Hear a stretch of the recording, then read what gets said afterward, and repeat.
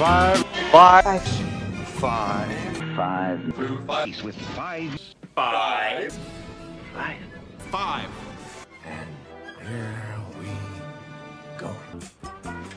Okay, let's run. Let's count them down. Hello, everybody, and welcome to the second of the 2020 year-end wrap-up episodes here on the Top 5 Film Dive. And I'm back with a very good friend of mine, Mr. Stephen Murphy, a.k.a. Nocturnal Reviews, for his second, we'll call it sophomore outing with me on the podcast here. How are you, brother? Happy 2021. Hey, man. Yeah, happy 2021. Finally made it. We made it. We survived. Yeah, thanks for having me on again. We had a good chat the last time, so I'm glad to come back on again. You're very welcome, man. You're very welcome. That being said, buddy, you were the guy I wanted to talk about what a chaotic 2020, a year 2020 was. And yeah, to get into brass tacks, brother, we're gonna be counting down our top 5 of 2020. Now, obviously, 2020 was a little bit light on the theatrical releases, but that doesn't mean that you and I didn't still get to see. I don't know how many you saw, but I saw well over 50 movies just on PVOD, Netflix, Amazon Prime, wherever the hell anything was released over the year. If I remember correctly, you have a Letterboxd account, correct? I actually don't have a Letterboxd. Oh, you don't? No, Oh, and I I'm know. sorry, I thought we talked about that in passing on the last. Yeah, I know. A lot of people have Letterboxd accounts. I have an account. I just don't really use it. Same. I'm in the exact same boat. Yeah, I don't use it, man. I've got one sitting there. Let's jump into her, buddy. Let's go in with our honorable mention. What's your one honorable mention for Okay. one that didn't make the list? But I have 3 honorable mentions, but all right. I have one that actually really surprised me. It was actually a Shudder original. Oh, cool. So it's like it was probably the only horror movie that actually was. I know I'm big into horror movies. yeah. So I had to throw one in there. But did you ever hear of Host? Of what? Sorry. A movie called Host. Host. Yeah. Is Yeah. that that Zoom horror movie that's only like 50 minutes? Yeah. Cool. Like I was so surprised with it. Basically, just Zoom horror movie. There's like 5 of them in Zoom call. Cool. Normally, stuff like that, I wouldn't really enjoy those kind of movies set on Zoom calls and stuff. But yeah, it's good. Some really, really good jump scares, and like you said, it was only like 50 minutes long. So cool. I gotta check it out. It was good. It was very, very, very, very enjoyable. Is it similar to Unfriended that we watched a couple of years ago? Yeah, similar to Unfriended, but a lot better than Unfriended. Really? Okay, because I was pretty entertained by both of the Unfriended movies, the first one and then the Dark Web one, which I thought was more fucked up. Yeah, they were okay, I guess, but Host, I don't know, it just does a really, really good job of scaring you like from the start. Okay, cool. That's what I need. I could use a good adrenaline rush of a movie. Yeah, it's good. I was very surprised at it now. Cool, man. What's your other honorable mention there, pal? So I have Possessor. Have you seen Possessor? Oh, yeah. Okay, so ironically enough, that was one of my honorable mentions. I have that in something else. And I enjoyed it. You actually recommended it to me. And I checked it out one afternoon and like, what a warped movie, eh? Yeah, it's fucked up. Yeah, it's fucked. It's real. What's the word I'm looking for? Like, it's just real brutal. Like, yeah, which I appreciated because there wasn't any other movie other than like personally Extraction that was like that, where it was like kind of like up on the blood and the gore. Yeah. But yeah, I thought Possessor was great. I'm excited to see what Brandon Cronenberg does. I know he's got a name with his dad, but it was interesting. I mean, for the budget, I checked it out afterwards, and like I think it only had like $2 or $3 million budget. They made it work with what they had, especially when it came to the climax there. And I don't want to spoil it for everybody, but I know you and I probably enjoyed that last like 10 minutes. Yeah, it's intense. I thought it was a really cool concept as well. Yeah, absolutely. Christopher Abbott as well, who was in The Sinner. Have you ever seen The Sinner? The TV show? Yeah. No, haven't watched it. Is there 2 or 3 seasons of that now, right? There's 2. No, he's been in the first. Yeah, he's been in both seasons. He was in It Comes at Night as well. Another kind of slow burn horror movie. He's starting. The one with Joel Edgerton wait, everybody's bunkered down in the house. Yeah, cool. And he was in that recent one in 2020, Black Bear as well. Wait, that was this year? Yeah. Oh, cool. Black Bear is called. Girl from Parks and Rec, isn't it? But he's starting to pop up in things now recently, and he had a really good performance in Possessor, I thought. Cool. Yeah, So, Possessor I dug. And I mean, it being filmed in Toronto too, it was funny to see some spots. was And it filmed in Toronto? Yeah, I didn't know that actually. yeah, some spots right down the street from my work. And Yeah. yeah, nice little shout out to our beloved city there. Yeah. I'm a sucker for anything Will Smith. So my other honorable mention is just a kind of a throwaway. And I actually watched it the other day just to like think to myself, like, you know what, I really did enjoy this. Was Bad Boys for Life, man. Like, Oh yeah, it's yeah. so jacked up, and like the action is still there. Yeah. Maybe not to like the Michael Bay levels of like explosion porn that we might be used to, but fuck, the jokes still land, and like Lawrence and Smith are still just dynamite together. Yeah. So yeah, that was my other honorable mention. Those two, Possessor and then Bad Boys for Life. So is Bad Boys for Life on your list? It wasn't on my list. I had the other one I had was The Invisible Man, the one that came out at the start of the year there, which is Cool. Which Yeah, is a good movie too. I've seen it 3 times, and every Yeah, time I 3 watch it, times. I have more problems with it. But Mm. I really like Oliver Jackson Cohen, who plays I guess we can call him the villain. And then Elizabeth Moss does no wrong in my eyes. Like I Yeah, think she's one of the she's best outstanding actresses in that. working. Yeah. Yeah, I think she's one of the best working right now. So, but that being said, brother, I want you to start off, man. Jump into her. I'm excited to hear what your top 5 are for 2020. Okay.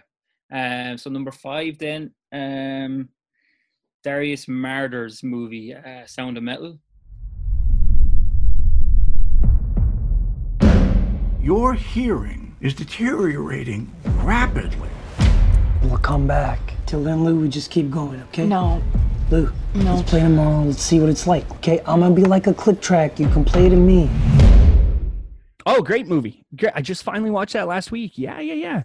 Riz Ahmed and Yeah. Olivia Cook is her name, I think. Yeah, that's correct. That's correct, man. So Yeah, this one is like for me, it's definitely going to get an Oscar nominee. I think just because, well, for one, I think the acting in it is like outstanding. Mhm. Especially Riz Ahmed. I've seen him now. I only saw him in that, and then I saw him in that TV show, The Night Of, which I actually only recently watched too. How'd you like it? I liked it. I think it dragged out a little bit in the show, but again, acting wise, amazing. Story wise, was really really good in that TV show as well.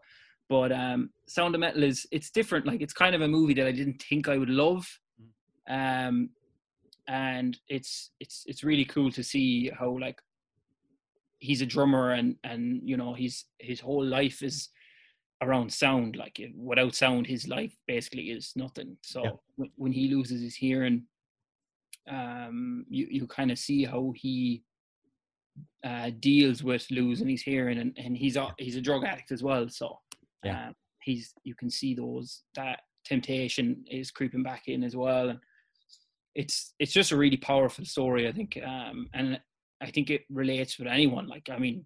Oh, absolutely. Like your hearing could go like that any day, like, and you could be thrown into this kind of, I don't know, like, I don't know what I'm trying to say, but chaos. Your life could just be turned upside down, like. Absolutely. So yeah, I think it's an outstanding film. I really, really enjoyed it. It's a slow enough film. Like, I don't think it's going to be for everyone, but I think there's a really good point there that you just have to cherish everything that you have because it could be gone in seconds. Absolutely. And you know what? I watched it after you recommended it to me. We were talking, I think, one week, about 2 or 3 weeks ago before Christmas. Yeah. And you recommended it to me because you would put a post up on it. And I watched it. I didn't love it the first time I watched it. And I think just because like I couldn't concentrate. Yeah. But I watched it a second time and like I really want to see him get some sort of recognition for it, whether it be again a Golden Globe or an Oscar.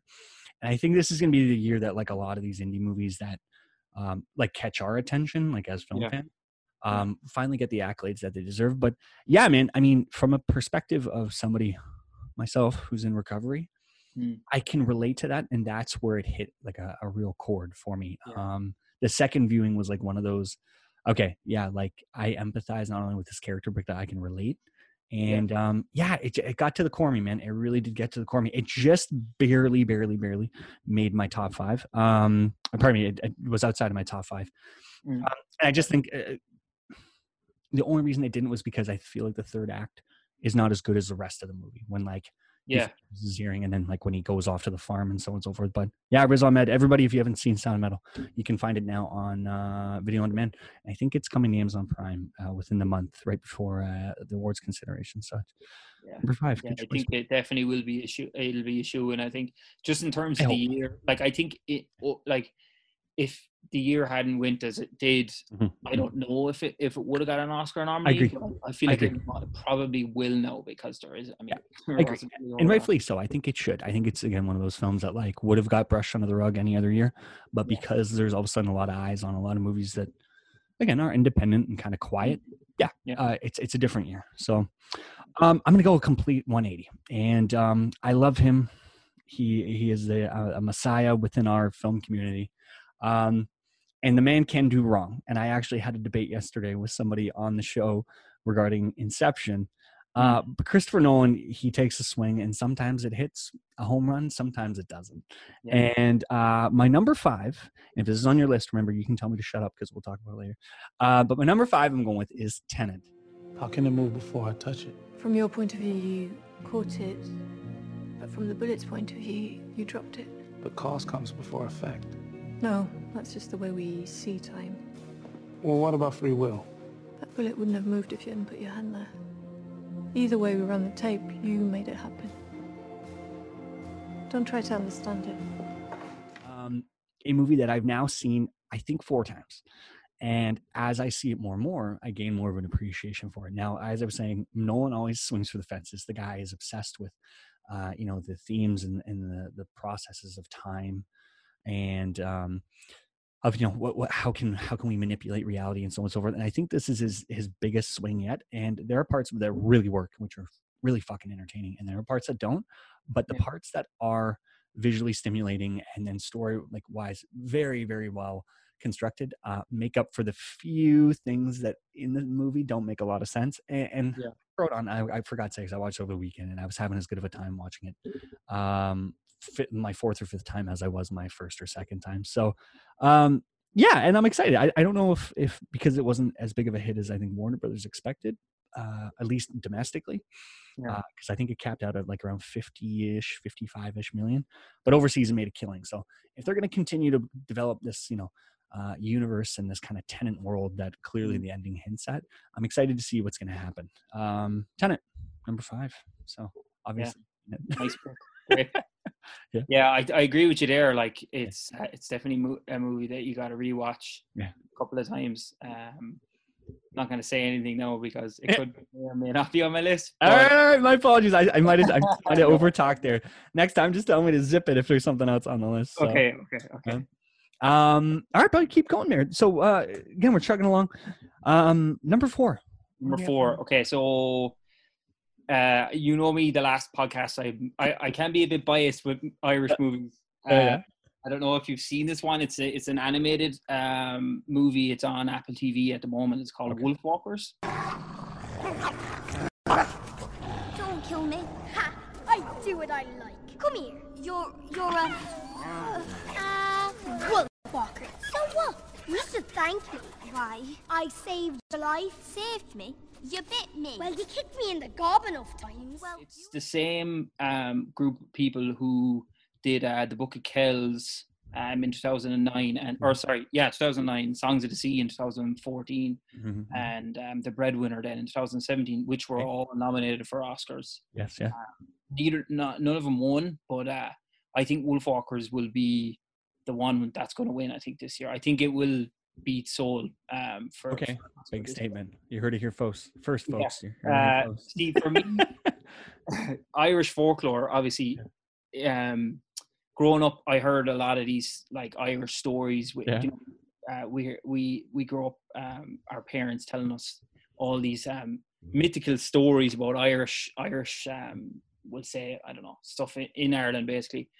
And what these Irish directors are trying to do is they're trying to bring these stories to life, which they have over the last couple of years. The animation is all like hand drawn, so it's animation is absolutely incredible. Like it's just it tells everything in each scene tells a story. Cool. Rare to see these days the hand drawn stuff. Like and it's just a really it's a really magical animation. And I just, for me, like growing up, if I was a kid and I had these stories come to life on the TV, it blows my mind. Like, so when I see them when I'm older, these were the stories that my parents told me when I was younger. It's basically about the movie's set in Ireland in a place called Kilkenny, and it's an English father and daughter moved to Ireland because obviously Ireland had taken over, or England had taken over Ireland back in the day, and they moved to Ireland to help get rid of the wolves, or so-called wolves, that are in the woods. And basically the daughter befriends one of the wolves, who is actually a girl, but at midnight they turn into wolves. So they're humans during the day. I explained that wrong. Okay. This is very Brave-esque. They're like mythical kind of creatures. Yeah. They turn into wolves at night, and then she gets bit by one of them, and then she ends up being one of them, and then it's a whole other story. But cool. It's just such a beautiful story, and it just made me really, really happy. So, was this like a folklore tale that your parents used to scare you with, or like was this? Like... sounds pretty scary. This story actually. Like, Jesus Christ! If I told my 5-year-old this, she'd shit her pants. So. Oh yeah. No, this story actually, my parents never told me this story. Oh, okay. If you Google like Irish folklore, like there's some incredible stories, and these directors are starting to bring them to life in animated movies. So it's just, for me, it's really touching. Like, and it holds a place in my heart, like, because it's obviously Irish is all about. Very cool. Yeah, very cool, man. Excellent pick. Again, like, it's something I've seen. Your daughter would love it as well. I think I'll check it out with her then, because you know what, we're always looking for something. God knows we've just completely exhausted Disney Plus. Yeah, welcome to being a parent. But yeah, this sounds fantastic, and I love the hand drawn stuff. The hand drawn stuff is always I will always have a soft spot, especially considering that's what we grew up with, right? So, so to go from family friendly to a little bit more, we'll call it intense of a topic. And I'm firmly stating this. I believe that Vanessa Kirby will get an Oscar nomination for this film, and I got lucky this year because this is something that came up on my radar right before TIFF started in Toronto, where we're both from. Yeah. And it's a film starring Vanessa Kirby, Ellen Burstyn, and Shia LaBeouf, and it's called Pieces of a Woman. Is it about what people think? It's about you. It's about you having to face this. I am facing this. I am facing it! I am facing this! Well, I don't think you are. So Pieces of a Woman just got optioned and picked up by Netflix, and it's basically the story of a young couple who are on the night that Vanessa Kirby of Mission Impossible Fallout fame, is giving birth. What ends up happening is a mishap, I guess, to say the least, in regards to the birthing process. And I don't want to give away too much because this movie comes out in, I think, 3 weeks on Netflix. And looks, I shouldn't say looks. The trailer that has been released hasn't given much of the plot away. But when it comes to just powerhouse performances, and I feel that both Kirby and Shia LaBeouf definitely deserve some recognition for this. I would love to see some awards nominations for it. I don't know if they're going to get it because I think that it might start leaning again towards like people like Riz Ahmed, or even in the male side, in the female side of things, towards Frances McDormand for Nomadland. But it's a gut punch of a movie. It's very, very deep. Without giving too much of it away, because I really want you guys to track this movie down when it comes out in a couple of weeks on Netflix. It's probably the hardest I've cried this year in a movie, and it was not a relatable topic, but definitely a topic and a situation where, as you're watching it unfold, you really don't know how you would handle something of this nature as it's kind of coming. And the first 20 minutes are absolutely anxiety inducing, are absolutely gripping, and like perfectly and I'd say perfectly well acted and captured by the director, who, if I remember correctly, this is actually their first film. I will double check the person's name there, but Pieces of a Woman, guys, check it out in a couple weeks. It's coming to Netflix. It was a TIFF premiere this year, and I got very, very lucky and blessed to have been able to watch this. The only thing I can compare it to is Manchester by the Sea with Casey Affleck. I love the Manchester by the Sea. Loved it. Absolutely loved it. And the way I compared this film, and I was speaking about it with somebody else a couple weeks ago who also saw it, was I was like, This is a movie I'll watch once, and I'll never watch it again, probably because like it's just a real gut punch to the emotional core while you're watching it. But it's excellent. It's absolutely fantastic. It's one of the year's best, and I really hope that it gets some eyes to it, and then it gets the praise that it deserves. So number 4, Pieces of a Woman. So we're chugging along here. I got a new segment, and this is our fourth time actually doing this segment on the show now, buddy. And it's called the Over Under. Now, what we're going to be doing is Steve and I are going to be talking about a movie that we believe is overrated for the year and a film that we believe is underrated for the year. Now, there weren't a hell of a lot to choose from. Again, we only had about, anywhere between about 100 and maybe 50 to 100 entries this year in comparative to like the hundreds of movies that usually come out year over year. But there was definitely a couple on my radar that I believed were overrated and underrated. And I think I can speak for you when I say the same sentence. So I'm going to let you take the reins, brother. And what is your overrated or underrated pick for 2020? Okay. Okay, I'm going to go with Charlie Kaufman's I'm Thinking of Ending Things. For overrated. Overrated. Okay, cool. Wow. Excellent. Okay, so we're that kind overrated though, because I guess it no, it is, dude. I think it is. I think it's sitting at like something astronomical on Rotten Tomatoes, and I don't like Charlie Kaufman's rating. So I actually don't mind him. It was one of those movies that I really wanted to like, but it just as it went on, like I just couldn't really make head or tails of what was really happening. Mm-hmm. And the whole car scenes where they're like sitting in the car talking for fucking an hour. I can't like. I mean, the performances weren't bad in it. What's that guy's name? The blondie guy, Jesse something. Oh, Jesse. Christ. Plemons. Jesse Plemons. Yeah, Jesse. Plemons. Yeah. And Toni Collette is like can't do anything wrong, but she's not even that long. But she can't. Yeah. No, I'm with you on that one. And I think if there's one silver lining to that, well, it's to any goddamn movie, it's always Toni Collette for film. Yeah. You know what, man? I saw it on Netflix. It popped up a couple months ago. Like I think beginning or end of October. I don't remember when it was. I'll try it out. Yeah, I mean, it's a Charlie Kaufman movie. I should have expected something along those lines, but I feel you, man. Overrated wise.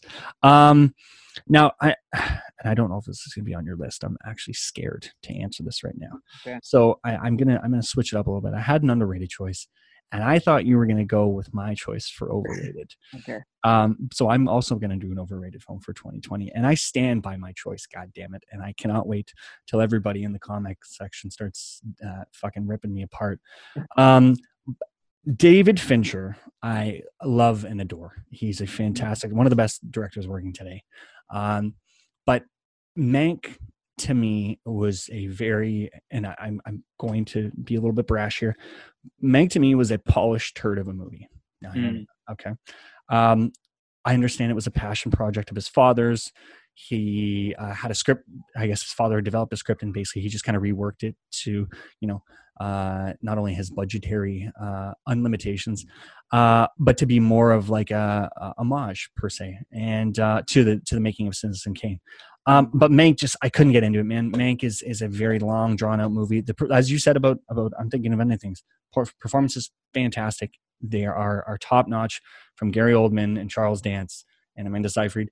But what a movie about just like the old Hollywood way of doing things. And I just thought it was just a snooze fest. I was really bored halfway through. I think it took me like 6 hours to watch it because I literally watched an hour, went out for a walk, watched an hour, went to the gym, watched the last like 20 minutes and then couldn't get through. Watching it broken up like that too. It's not going to help you. Yeah, no. So, but yeah, Mank, you know what? And I understand that it's probably going to be nominated for a lot of Oscars and a lot of awards this year. And I think Fincher, I say polished turd with respect, because it is a great looking movie. It's a fantastic looking movie. It's probably one of the best looking movies this year. But just from like a storytelling standpoint, it's a snooze fest. And there are people who love it within our community, and there are people who don't like it. I've only read a few things of people who hate it, but again, because it's such a good looking film, I can't hate it because it is also Fincher, and again, his style of filmmaking is fantastic. But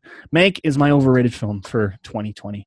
So we're chugging along here, man. We're kind of at the halfway point. I'm excited. We've got a few entries here that are differentiating from one another. But I'll let you take the reins here. So as we hit the midway point, what is your number 3? Okay, so we kind of already touched on it. So number 3, Christopher Nolan. Done it. Yeah, buddy. Go ahead. Did you see it in theaters? Yeah, I did. I went to see it in theaters. Yeah, the first night it was out. It's just so like, it's just, for me, it's more of, it's not even about what the movie actually is about. It's more of like, for me, it was more of an experience, like, especially seeing it in the cinema. It's like, half the time I didn't really know what was going on, but it was so action packed. The music, Hans Zimmer, obviously, the score. Just, there was so much stuff going on in it that I was like, I don't know what's happening here, but I'm really enjoying it because it's so action packed. And Pattinson, who obviously Washington is the main character in it, but I think when David Washington and Pattinson are kind of in the same scene together, I just think Pattinson just his smooth acting is so good in it, and I think he actually steals the show in the film. I agree with that. My favorite scene, I think, at least in regards to the kind of back and forth with Pattinson and John David Washington, is their first meeting where they're just sitting down and he orders the gin, and then he's like, and he'll have a Diet Coke, and it's just like, oh man, like, dude, you're so cool, and like you just play it off like you're so smooth, and I was like, I stand by my statement. I said this a couple episodes on the show that like I think Pattinson is one of my favorite actors working now. And I don't care about everything that he did when let's say 10, 15 years ago with the Twilight crap. He has washed that palette completely away. And I think he's phenomenal. I'm really, really, really excited to see what else is coming down the pipeline for him. It shows that he is a versatile actor. Like you can tell. Oh, absolutely. I saw him in that movie with Timothée Chalamet there. The King. Yeah. Oh my God. Yeah. Great movie from last year. He was like the French king, and he was just his accent was so French, like, but it was so cool to watch him in that as well. He's becoming one of the kind of standouts of that generation, like because I think he's around our age, if I remember correctly. I don't think he's much older than us. Between like 30 and 40, he's the kind of guy. I'm really interested to see his interpretation of Bruce Wayne. Because he beat out Nicholas Hoult, and I think Nicholas Holt's a fantastic actor as well. But Pattinson does no wrong in my eyes anymore. So number 3, Tenet, awesome pick, man, awesome pick. I as you said, I was so entertained. Didn't know what the fuck was going on the first time. I've actually only seen it once since. Oh yeah, no kidding. Watch it again. But the scene. I was kind of following it up until the scene. I think most people listening now would probably know the scene when I just spoil it. When it goes back into time and everything. That's when it just lost. I lost it for me. Like, but it's still, even at the end, I was still satisfied. Like, I still was like kind of like, I don't know what happened, but I still really enjoyed it. So yeah. And like I said earlier when I was kind of dissecting it, is he takes this swing for the fences. Yeah, Nolan, both with the writing and the directing, and like I was entertained. Again, took me a couple times to somewhat figure out what's going on. Still don't know entirely what's happening. But I've watched a couple of videos. What would be your favorite Nolan? What's my favorite Nolan? The Prestige, and I stand by that. Really, yeah. The Prestige is my favorite Nolan. Yeah.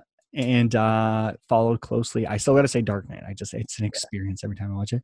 But it goes neck and neck with Interstellar, man. I think Interstellar is very much in the same vein as this, where it's like you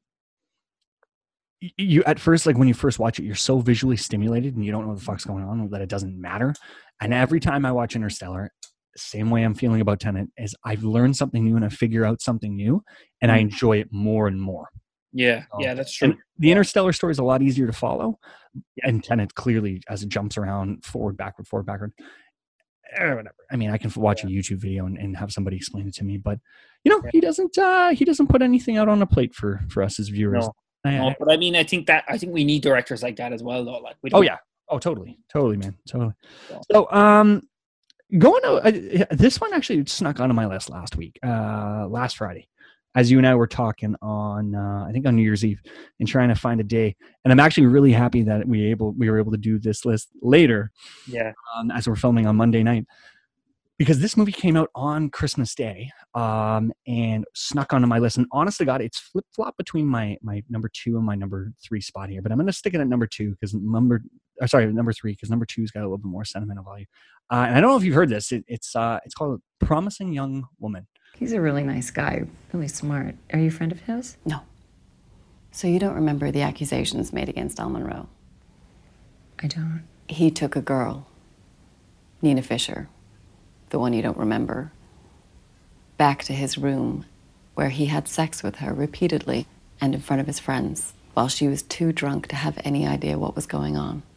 She was covered in bruises the next day. Handprints, I guess you could say. Was it reported? Yes. Do you know who Nina spoke to? You. So it's a new movie starring Carey Mulligan and Bo Burnham and a few other people that you'll recognize throughout the movie, and more like kind of cameo roles. And it's about a woman who's about, let's say, in her early 30s or so, med school dropout. And without ruining too much of the plot, it's a kind of a cross between like a revenge thriller and a dark comedy. And how the film starts out is we have Carey Mulligan, who is this stunningly beautiful girl who's way too drunk in a bar. And as the first kind of sequence or the intro starts kind of kicking in, we start realizing maybe she's not so drunk after all. And maybe she's just trying to lure some fucking sleazeball into a situation that might not end up well for him. It is dark. It's so fucking dark of a movie, and is really, really well directed by, and I got to just check out the director's name here because I got to give her props because she is fantastic. And this is her first feature, not only first feature, but first writing credit as well, if I remember correctly. But it has a 92% on Rotten Tomatoes, and it is directed by Emerald Fennell. If you guys can find this, and it's apparently going to be on premium VOD in a couple of weeks because it's a Universal movie. So Universal has this thing where after 17 days in theaters, it can also be released on to video on demand. But guys, I cannot recommend this film enough. It's really dark. It's really funny. Tackles a topic of, and just to kind of give everybody a little bit of a, I guess, kind of peek behind the curtain.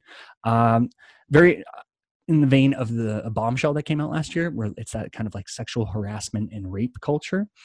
It really puts a microscope on it, and it's fantastic. It's absolutely superbly written and directed by Emerald Fennell. And I really hope Carey Mulligan gets at least some sort of, comedy nomination at the Golden Globes or something. And even though it's tackling a really uncomfortable topic, it puts that kind of like dark comedy spin on it that I think makes it a little bit more palatable for the general population. But yeah, buddy, I know you haven't heard of this. Check it out when it comes out in like a week or two. I honestly think that you will not be disappointed. I'm really looking forward to you seeing this. That sounds really good. Actually, I just checked it out there. Fascinating movie. Reviews as well, so that's good. Yeah, man. So we'll keep moving on here. Number 2 of 2020, okay. Down to the wire. So this one, I think got mixed reviews. I really enjoyed it. It has a huge cast. I think you know what I'm going to say here. No, I don't. Netflix actually caught it, picked it up. It was supposed to be a cinema release or whatever, and then Netflix picked it up. It's Tom Holland is in it, The Devil All the Time. The Lord's delusion in the desert was a game of the so-called devil. And what the Lord experienced was a delusion that would have kept him from saving us. But he did not fall for it. It is our delusions that lead us to sin.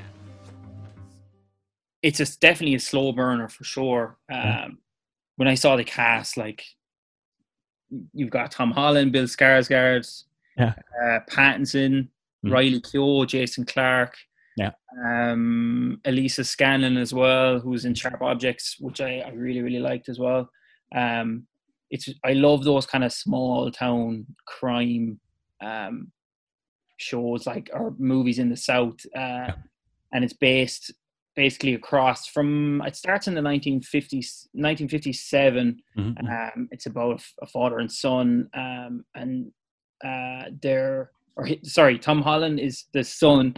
His mother dies of cancer at the start, and the father just comes back from the war, and he starts to kind of there's a lot of the film is based on religion, so he begins to kind of lose his faith, and a couple of things happen at the start, and then it jumps kind of to 1965. Then when Tom Holland comes back he goes to war, and then he comes back to the same town where he was from, and here we meet like these characters who basically, the town is just fucked up. Like, there's so many. Yeah, that's what I remember. Really strange characters living in the town, but every single character is kind of, their story is intertwined together.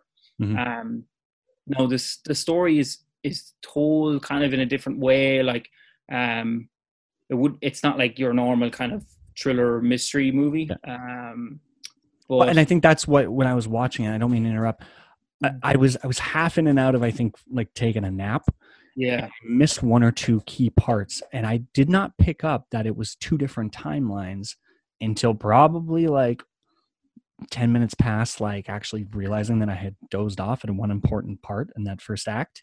Yeah. And you know what, man, God's sakes, I'm not gonna watch this, because if you liked it as much as you do, you and I are we got the same taste in movies. I really got to finish this thing. Yeah. I really enjoyed it. It did get mixed reviews, I think, because of the way it was told. Now, it is from a book. I think the main theme of it was kind of, it's basically about these people in this town who they all have religious beliefs, but they're actually all really bad people. They think doing these acts is going to bring them good, and it's like they're actually all just really bad people, and it's like, it's kind of hard to explain, but without giving it away. It's a long movie as well, like, and Pattinson is in it as well, and I thought there was a really cool ending to it as well with Tom Holland. So yeah, I think that I really enjoyed that movie, so I think people should check that out. I'm excited to see Holland in more roles like this, and I think that once he gets away from that Spider-Man stereotype, that, I mean, and like, what a stereotype to have, right? And typecast, I should say typecast, pardon me. But there's this, and then a new movie coming out that he did with the Russo brothers that's, I think, coming out in like, if not a couple of weeks, maybe a month or so, called Cherry, and it's like a hard R, like drug-riddled story about a guy coming back from war. But yeah, I mean, Holland's a fantastic actor. I think when everybody starts seeing him outside and away from a lot of the Spider-Man stuff, they'll start to realize. I think this was a good showcase for him, or at least a good stepping stone. Yeah, I was very impressed with him as well. Yeah. I didn't expect him to be that versatile as well. So yeah, it's good to see him. He's in that one with what's her name? The girl from Star Wars. Chaos Walking. Yeah. Daisy Ridley. That's it. Yeah. I wonder how that's going to do. I really wonder how that's going to do. I think that might be one of the first kind of big flops of the year. Yeah. Budget. I think the budget for that's at like $175 million, and that's been sitting on a shelf since 2017 or 2018, which is scary to think that Lionsgate's done that. So is it Lions? I think it's Lionsgate. It's one of the. It's a smaller. Yeah. So I'm going to keep rolling here, and my next one is you know what, I'm going to stand by. It's not a movie. I know it's not a movie, but 2020 was the year of Hamilton for me. Now hear me out, folks. Okay, went to go see it live in Toronto in February of 2020. Had a good time. Enjoyed the show. Had very high expectations because I had spent about a year with my girlfriend, who's an absolute Hamilton nut, kind of laying the foundation and hearing the cast soundtrack, the Broadway soundtrack, right?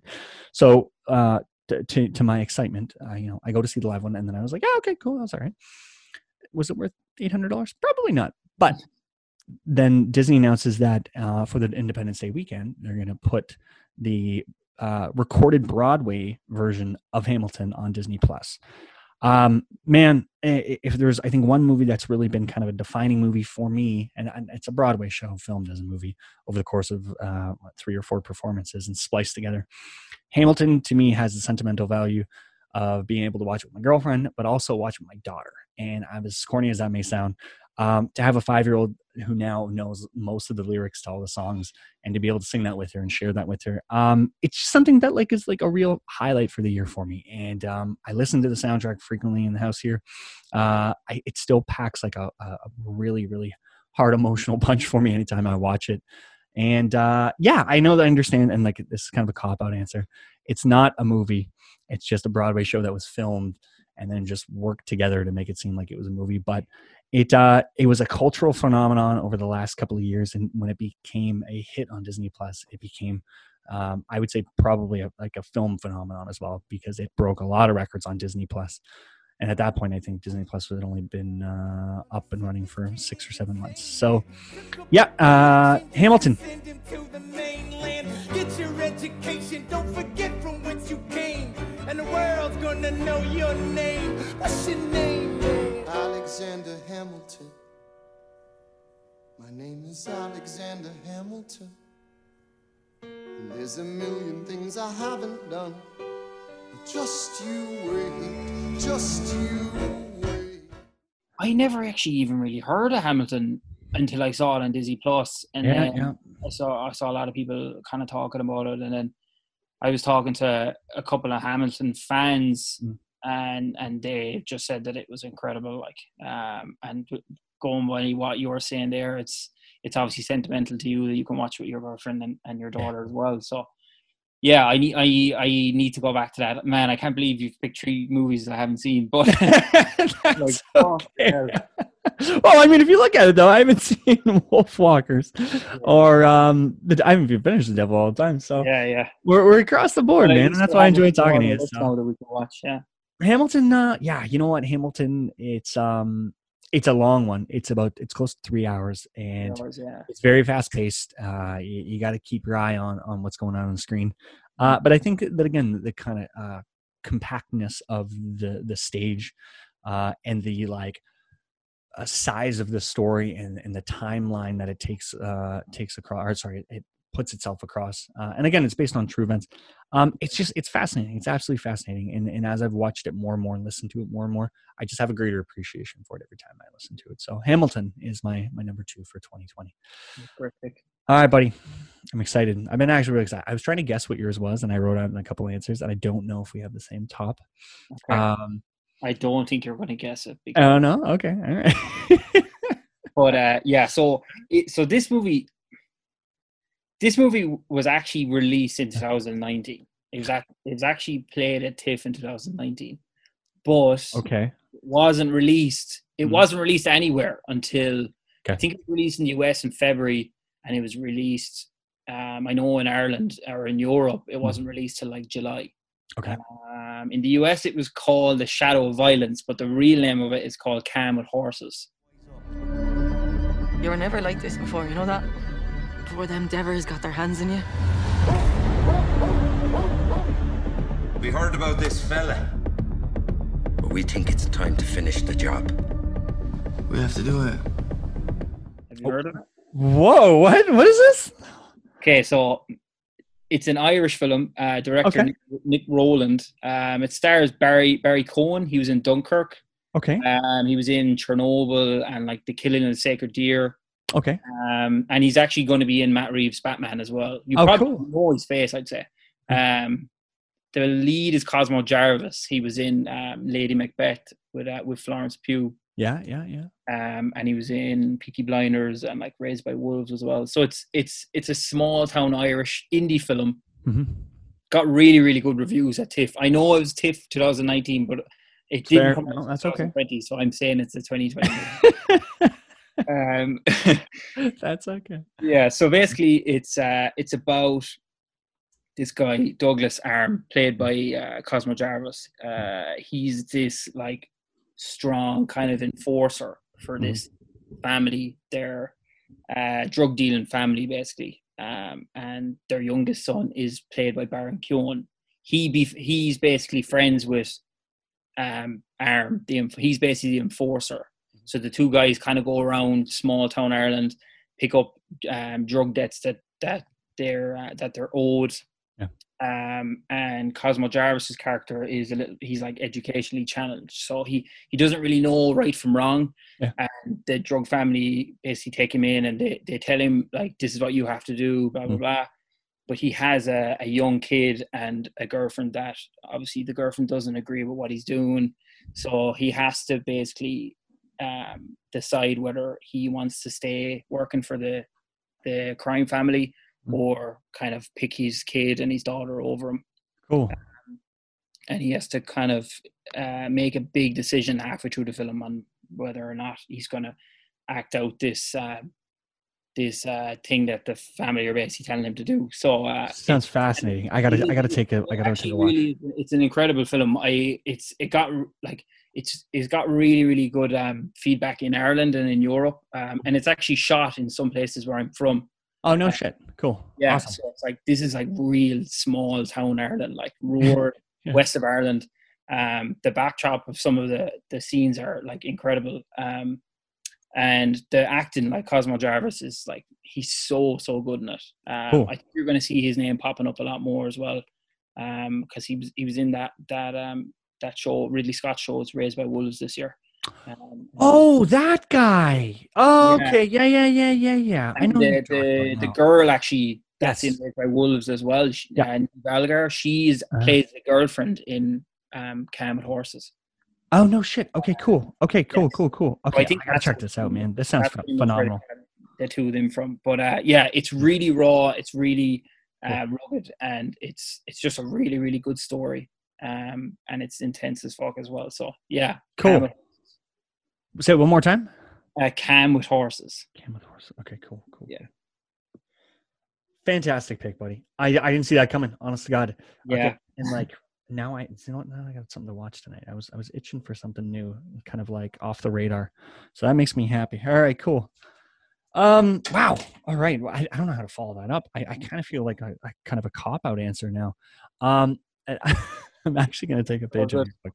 I have a two-part, and I'm going to make this quick for the one. Okay. So the first movie I saw in 2020 in theaters. So it went wide at the beginning of 2020. And this is why I'm not getting into this much, because technically it's my top movie for 2019. Nah, it's not even my top movie in 2019, because Avengers, nobody will top Avengers Endgame. But 1917, I think, is still an absolute masterpiece. Now, 17 would have been my top for 2020 had it actually been released in this year. Yeah. But it just came out just at the cusp of 2019. But yeah, I love Sam Mendes, and again, it didn't surprise me that it didn't win Best Picture. But that being said, that made room for my number one movie. And my number one movie, and I'm a sucker for a good cry and a good story and a bonding experience with my loved ones. And I feel that this is definitely not a kid's movie, and you guys might see this one coming now that I say that. This is probably the most adult movie Pixar has ever released, and the animation is superb. Jamie Foxx and Tina Fey are hysterical. I mean, the voice acting, we know that Pixar only gets the best. But it's those last 15-20 minutes or so that really reminded me like of the kind of like positivity boost that like we need. And 2020 was a rough year, I think, for everybody, at least for me, and not in a bad way, but just like a different type of year. And I think that as you know, as the year's gone on and we've all been able to rebound and you know, at least I've been able to find things that have kept my attention and my love, and especially with this podcast going, it was a film that just reminded me that, you know, don't take for granted every second of your life. And yeah, I know that you've seen it. I read your review on it, correct? Yeah. I enjoyed it as well. I kind of had like a midlife crisis watching it though. Right? And what am I doing with my fucking life? Right. But yeah, Soul was my number one for 2020, and I think this is one of Pixar's best films. It's up there for me with Toy Story 3 and Inside Out, and the order of those top three might differ from day to day. Yeah, how'd you feel about Soul? Besides the midlife crisis? Yeah, I mean, I loved it as well. I thought it was great. The animation, it was so crisp. Like, I genuinely thought I was watching like a real movie. Like, the animation is just getting so much better and better. the humor was great in it as well. Yeah. Cool to see Graham Norton actually the voice, and the girl from Hunt from the Wilder People. You know the New Zealand actress. I don't know her name. I know who you're talking about. I can put a face on you, but I can't remember her name. But no, I don't think I loved it, or it didn't connect with me as much as it connected with you. That's okay.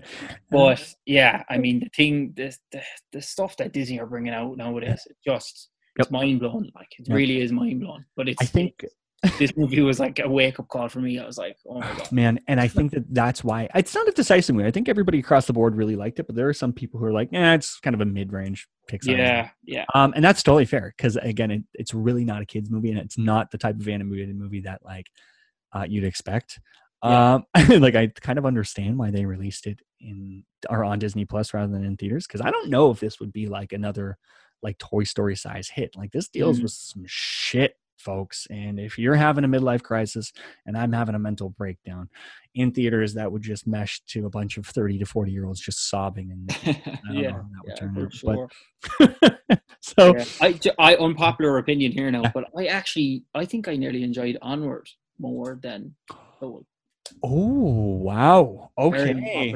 Also another hard cry for me, I'll be honest. Again, I think Soul was great, but it was almost nearly too serious for me. Like I know there was a lot of funny bits in it, but I think Onward was just much more fun to watch. I think, I don't know. But I mean both, and a lot of people would say that Onward then was just a very not mediocre, but very mid-table Disney movie. Like, but I enjoyed the hell out of it, and it was fun to watch a couple times over this last year. I'm sure you've rewatched it many a time now. Oh god, Disney Plus is burnt out. I'm probably their most active user, but yeah, man, you know what? It was a good year for film, and you know what? There was a lot, like I said, that didn't come out in theaters that we will be seeing. You and I will be seeing over the course of 2020. I'm excited as I'm doing my list for 2021. But yeah, man, thank you so much for all your support this year, brother. You've been the man. And where can everybody find you? Just to give you a shout out there, just to get over to your page. Yeah. So my Instagram page is Nocturnal Reviews. You'll find all my reviews and lists and different kind of edits and stuff on there. So make sure to give me a follow. Yeah, give them a follow, guys, please. And if you want to be a guest on the Top 5 Film Dive, please shoot me a DM. We're always looking for fresh faces and fresh voices over on the podcast and on the channel. You can find me at I am Curdy Mo on Instagram, and then Top 5 Film Dive on our Instagram account. Buddy, thank you again. And you've been a real help this last year. I appreciate all your help and support. And I'm looking forward to 2021, getting a couple more of these in with you. So. Yeah, cheers, man. Thanks a million for having me on again. Oh, you're welcome. For me, like it was my first podcast. This is my second ever podcast, so I really, really appreciate you asking me on here, and it's been really, really enjoyable. So my pleasure. Looking forward to the year ahead. Anyway, we're going to have some good movies, hopefully. Hell yeah! And we'll meet up soon. We'll grab a pint when all this lockdown shit, when all the lockdown shit keels over in our lovely city of Toronto. So, guys, until our next pod or our next review, we're signing off for the Top 5 Film Dive. Happy 2021.